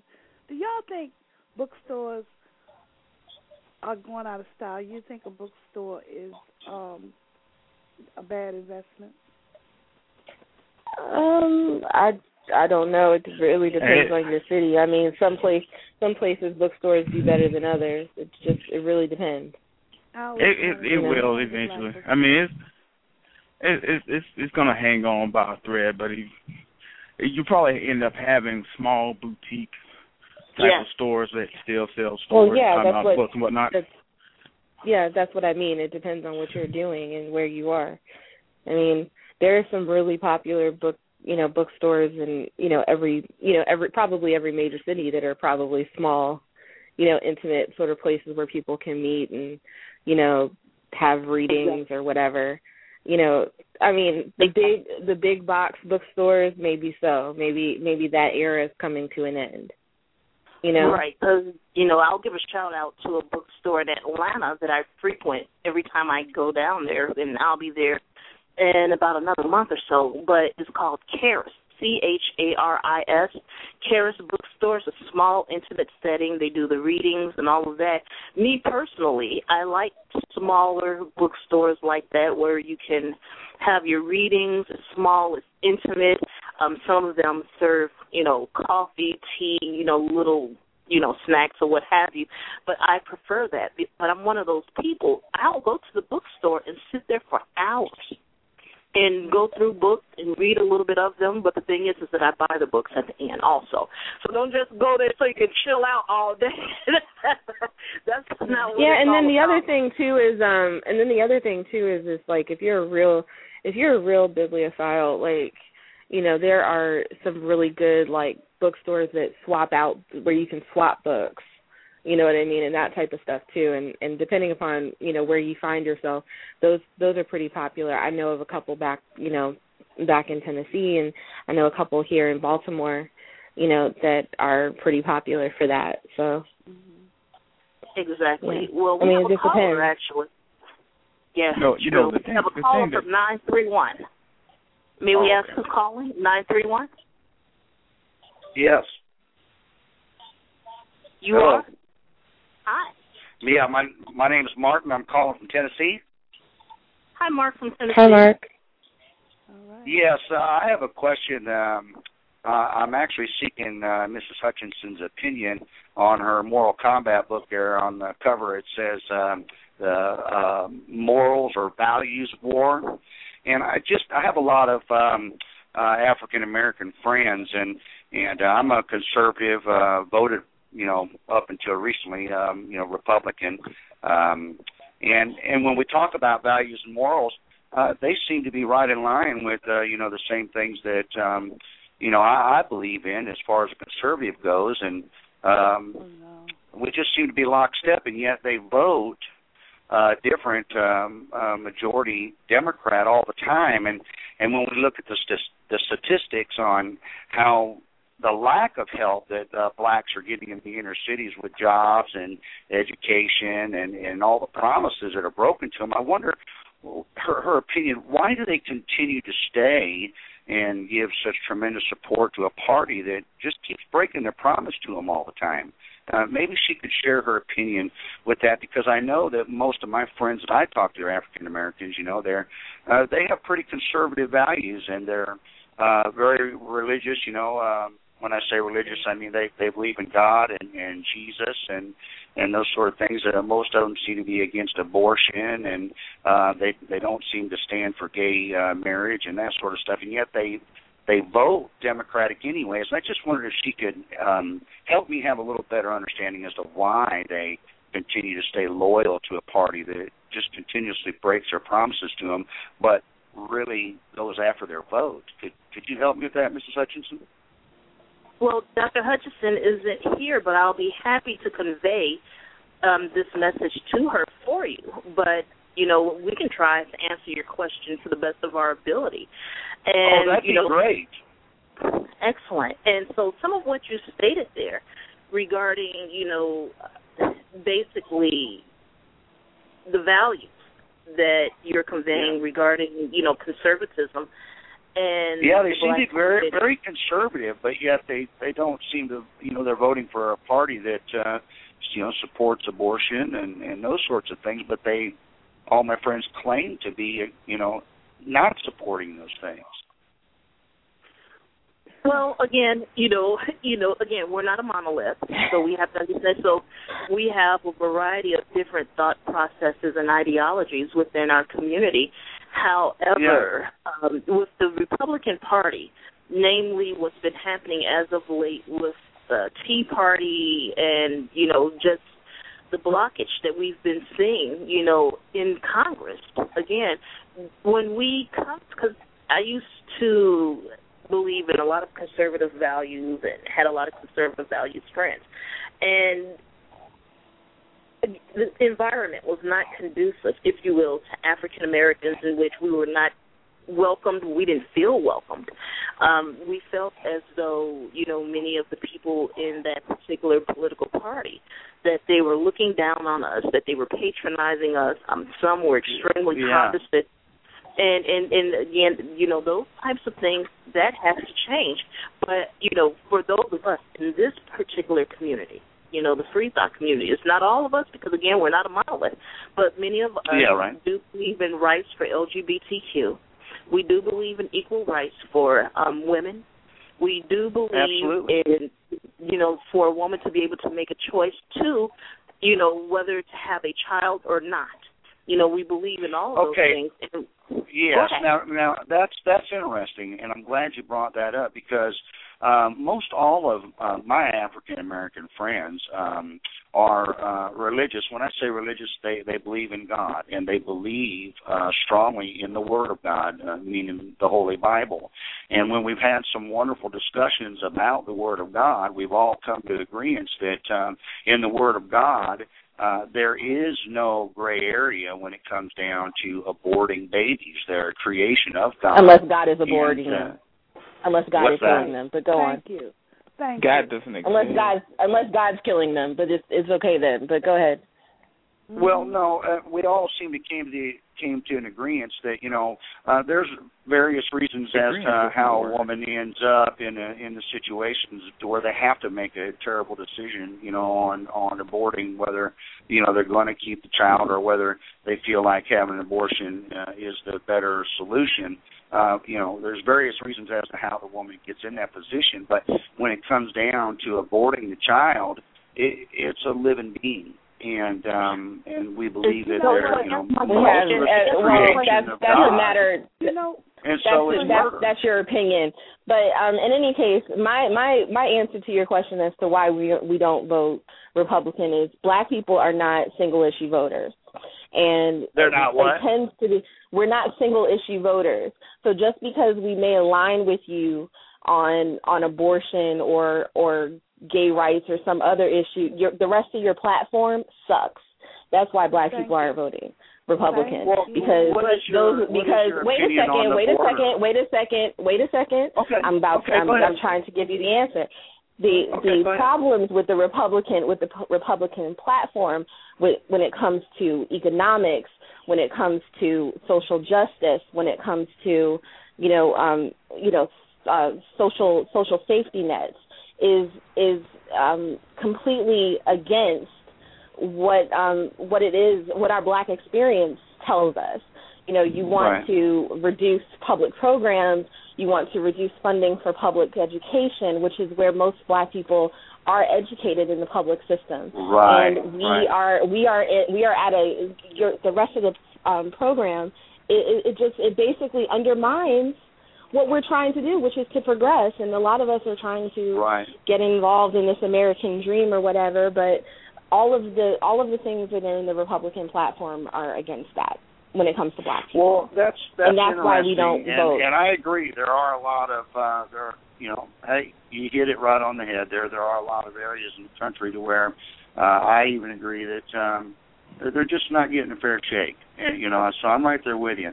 On the other hand, I do also think that we can both agree that neither party really is holding up to the promises that they're making to the Black, group.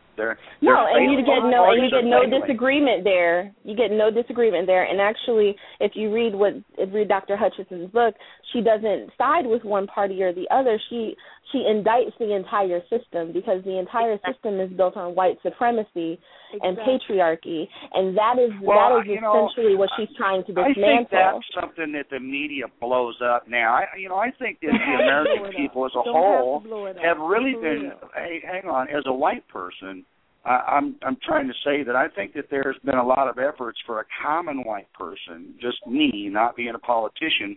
I don't have a problem. I served 14 years in the military with a lot of wonderful Puerto Rican and Black and Chinese soldiers, and to me it wasn't a color issue. I just want you to understand that when I say that, with color. Well, what I'm trying to help you understand, sir, is that when we talk about white supremacy, we're not indicting you as a racist per se. What we're saying is that white supremacy is a system. It is a system which privileges white men disproportionately. So whether or not you yourself are racist or discriminatory towards people of color is immaterial, okay, because the system itself is discriminatory. Well, let me ask you this. Do you think that there's a possibility that very real issue of the white supremacist thing, which definitely was very strong in the 60s and the 70s and even, part of the 80s. I think now that that issue is not as prevalent as it was, say, 20 years ago, but I think that it's being kept alive and the public's being misled because there's an agenda or a vote box that needs to be filled, and so they take a lot of individuals that might not be as privy to the parties or the people that are running for office that are taking this subject. They're saying, hey, it's still alive, it's worse than it was 20 years ago, when in fact, I think that the American people themselves, the voters, we don't play that anymore. But the politicians use it as a tool to continue to draw the Black voter in when it's not as bad as it used to be. I'm not saying it doesn't exist. Here. Well, if I may interject, it works like that on both sides, because the Republican Party is basically exploiting white fear. And, they're putting out trigger words. This was trigger racism out there. I agree. The nationalist and militia groups have increased, especially since President Obama has been elected. It's been absolutely horrible, in the way that they've been treating him, even with the Republican Party, things that they normally would believe in. A lot of his platform, some of the bills that he's brought forth were built on Republican platforms and some of their thought processes. But because it came from him, they vetoed it. They voted it down.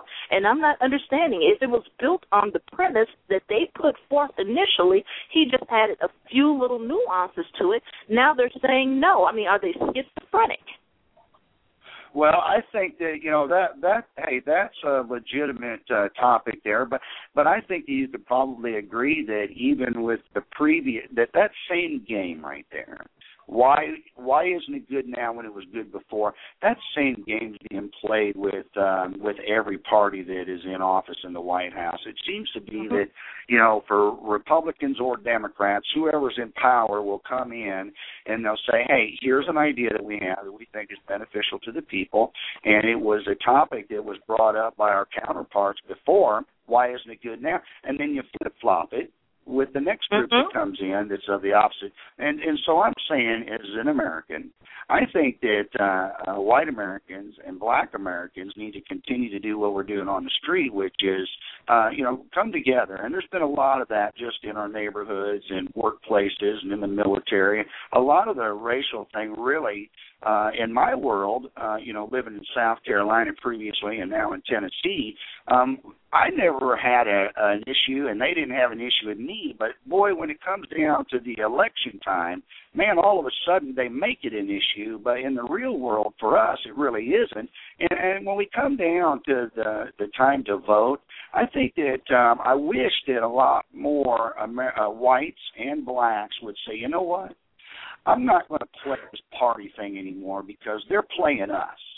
I think it's time to start removing these people that are playing us and start out with a fresh platform of leaders. Would you disagree with that? Well, I feel that we should vote them all out, every last one of them, and take their pensions away. On both parties. Exactly. Both parties, I think. Exactly. I agree with it because collusion. It's collusion. Yes. Because at the end of the day, yes, they go out and they have dinner together. But see, what's wonderful about this phone call is they want you and I to have a problem with each other. And really, look at you and I right now. We're having a wonderful dialogue and just a great conversation right here. You're not a white person, I'm assuming. I'm not a black person, you're assuming. But look, we're talking about an issue that at one time, really, there was just a lot of volatility to it and a lot of misunderstanding and a lot of bunk, but they want to keep that alive. But for you and I out here in the real world, you and I can work next to each other. We can have a conversation. I can accept your background and your world. You can accept mine. We both love God. We both do. We're really not that different other than the skin, really. But the politicians want to keep us at each other. They want to keep us separated. And we voters have to get beyond that, and we have to say, you know what? That's bunk. You're a Democrat, you're a politician, and you're letting me down. You're a Republican, and you're letting me down. And we need to wipe the board clean as Americans, and we need to start electing, politicians that aren't going to keep the racism thing alive. They want to keep that alive because it's a vote getter for them, for the ones that are uneducated about the politicians that are coming in. You probably researched the politicians that are running for seat or trying to keep their seat. You're probably very up on that, and I follow quite a bit myself. But there's a lot of African Americans and a lot of whites that just really are uninformed voters, and so they just vote along party lines, and then they're let down. And we got to get past that as a people. But it's not just important. Go ahead, Ray. Go ahead. I was just going to say, it's not just a matter of people keeping the race thing going, like in do, terms though. of just the Even the media is Don't get me wrong. I agree with you. I agree with you that they keep race baiting and using these dog whistles when they call Obama, the stamp president and all those type of things. I agree with you there. However, that is not the basic problem here. The basic problem is a system of white supremacy that doesn't just go away because we vote out certain people. It well, comes from I think that system is not as prevalent as it used to be. But they want it to be. It is not as overt as it used to be, but it is very covert when you look at the number of in-school suspensions, the number of blacks incarcerated, the pay disparity, the disparities in let me housing. Ask you something. Do you actually think that we're ever really going to be able to get rid of that? I mean, because, look, we can't change the fact that there are just haters in this world, and no matter how good you and I are, not just and about no matter what kind of haters, example, it's not just about it's an haters. agenda Again, that's driven by hate. It's not just agenda that's driven by haters. There are people who are not overtly racist who still participate in the system of white supremacy by their actions. It's an institution. Hey, I'm not going to disagree with that, but you can also say that there's a system to where a lot of black voters are driven to just not trust a white person. And that's part of the system. No, that's white people that made black people not trust white people. Well, look, that mistrust is not completely unrooted in black people that reality. have been treated really bad, in the older generation. They got kicked around, and it was unjust.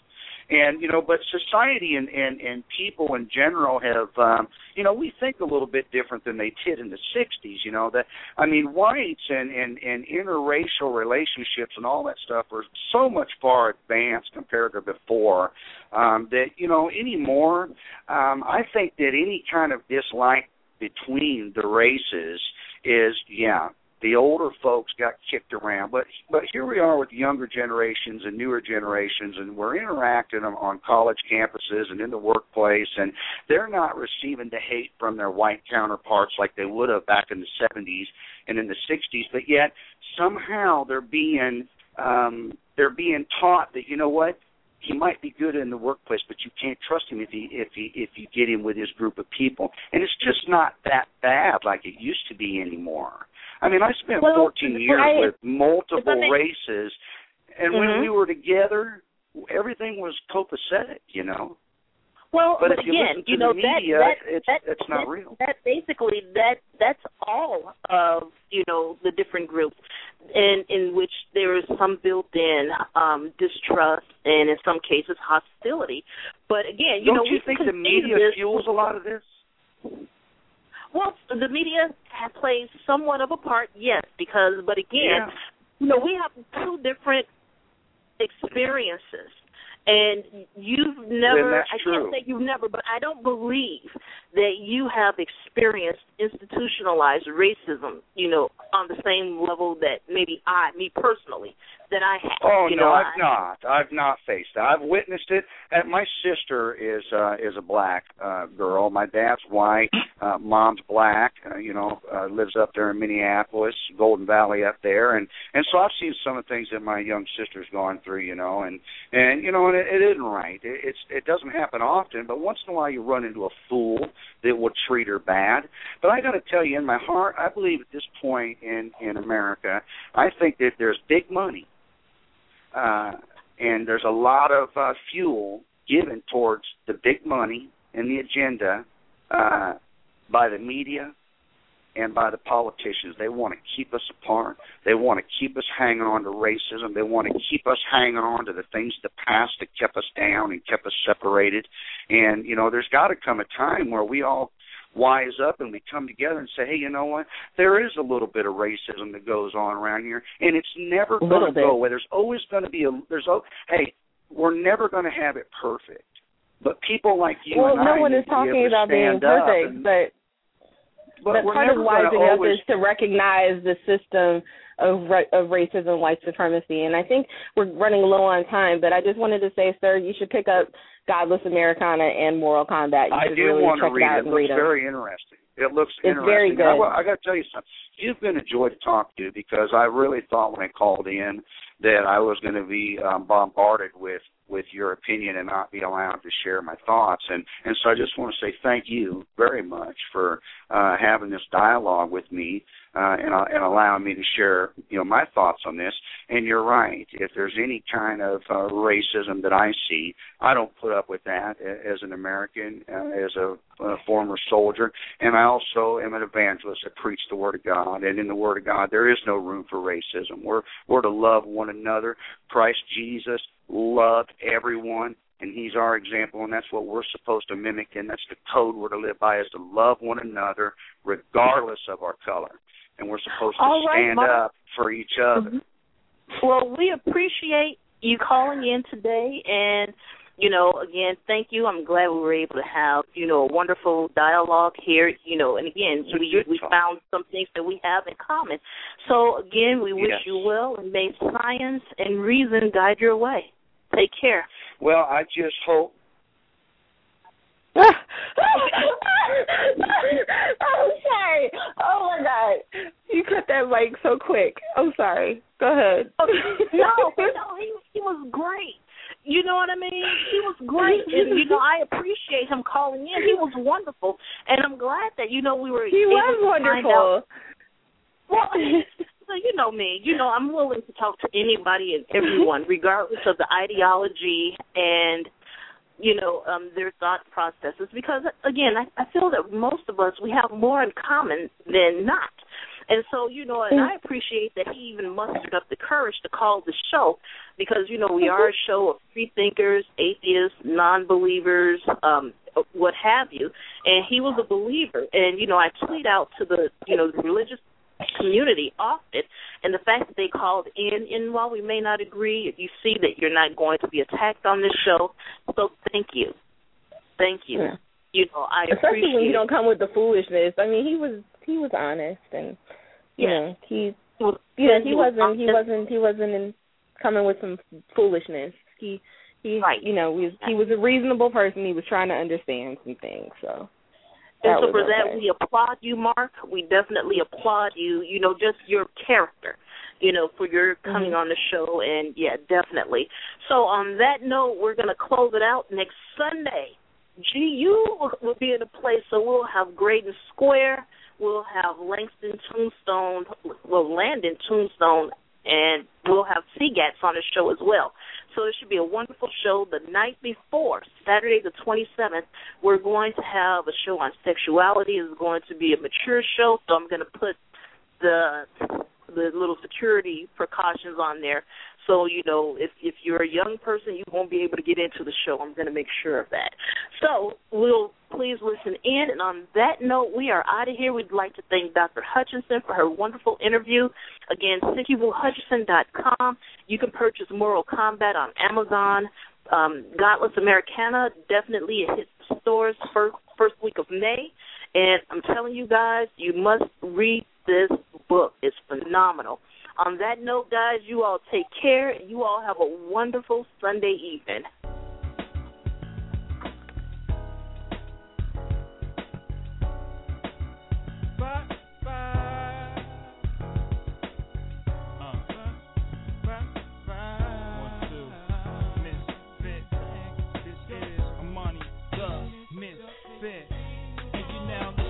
Flag Free Thinkers Radio. 1, 2, Flag Free Thinkers Radio. Get a mic check. Flag Free Thinkers Radio. You're black, you're free. And this is the place to be. This is for the black, this is for the free. This is the place where we challenge you to think. So let it be. Here's a slow jam for your radio program with the one and only Miss Kim. Hosting, we live, so open your mind and let your thoughts rise beside. You can decide what is reality and what is out of the dream. Nothing is as it seems. We question everything. What you mean? I mean literally. Think critically of everything you see. Hit us up to speed. Here's the digits 3310982. Hey guys, it is Ryan. I'm not sure if you know this about me, but I'm a bit of a fun fanatic when I can. I like to work, but I like fun too. It's a thing. And now the truth is out there. I can tell you about my favorite place to have fun. Chumba Casino. They have hundreds of social casino style games to choose from with new games released each week. You can play for free anytime, anywhere. And each day brings a new chance to collect daily bonuses. So join me in the fun. Sign up now at ChumbaCasino.com. No purchase necessary. VGW Group. Void where prohibited by law. See terms and conditions. 18+.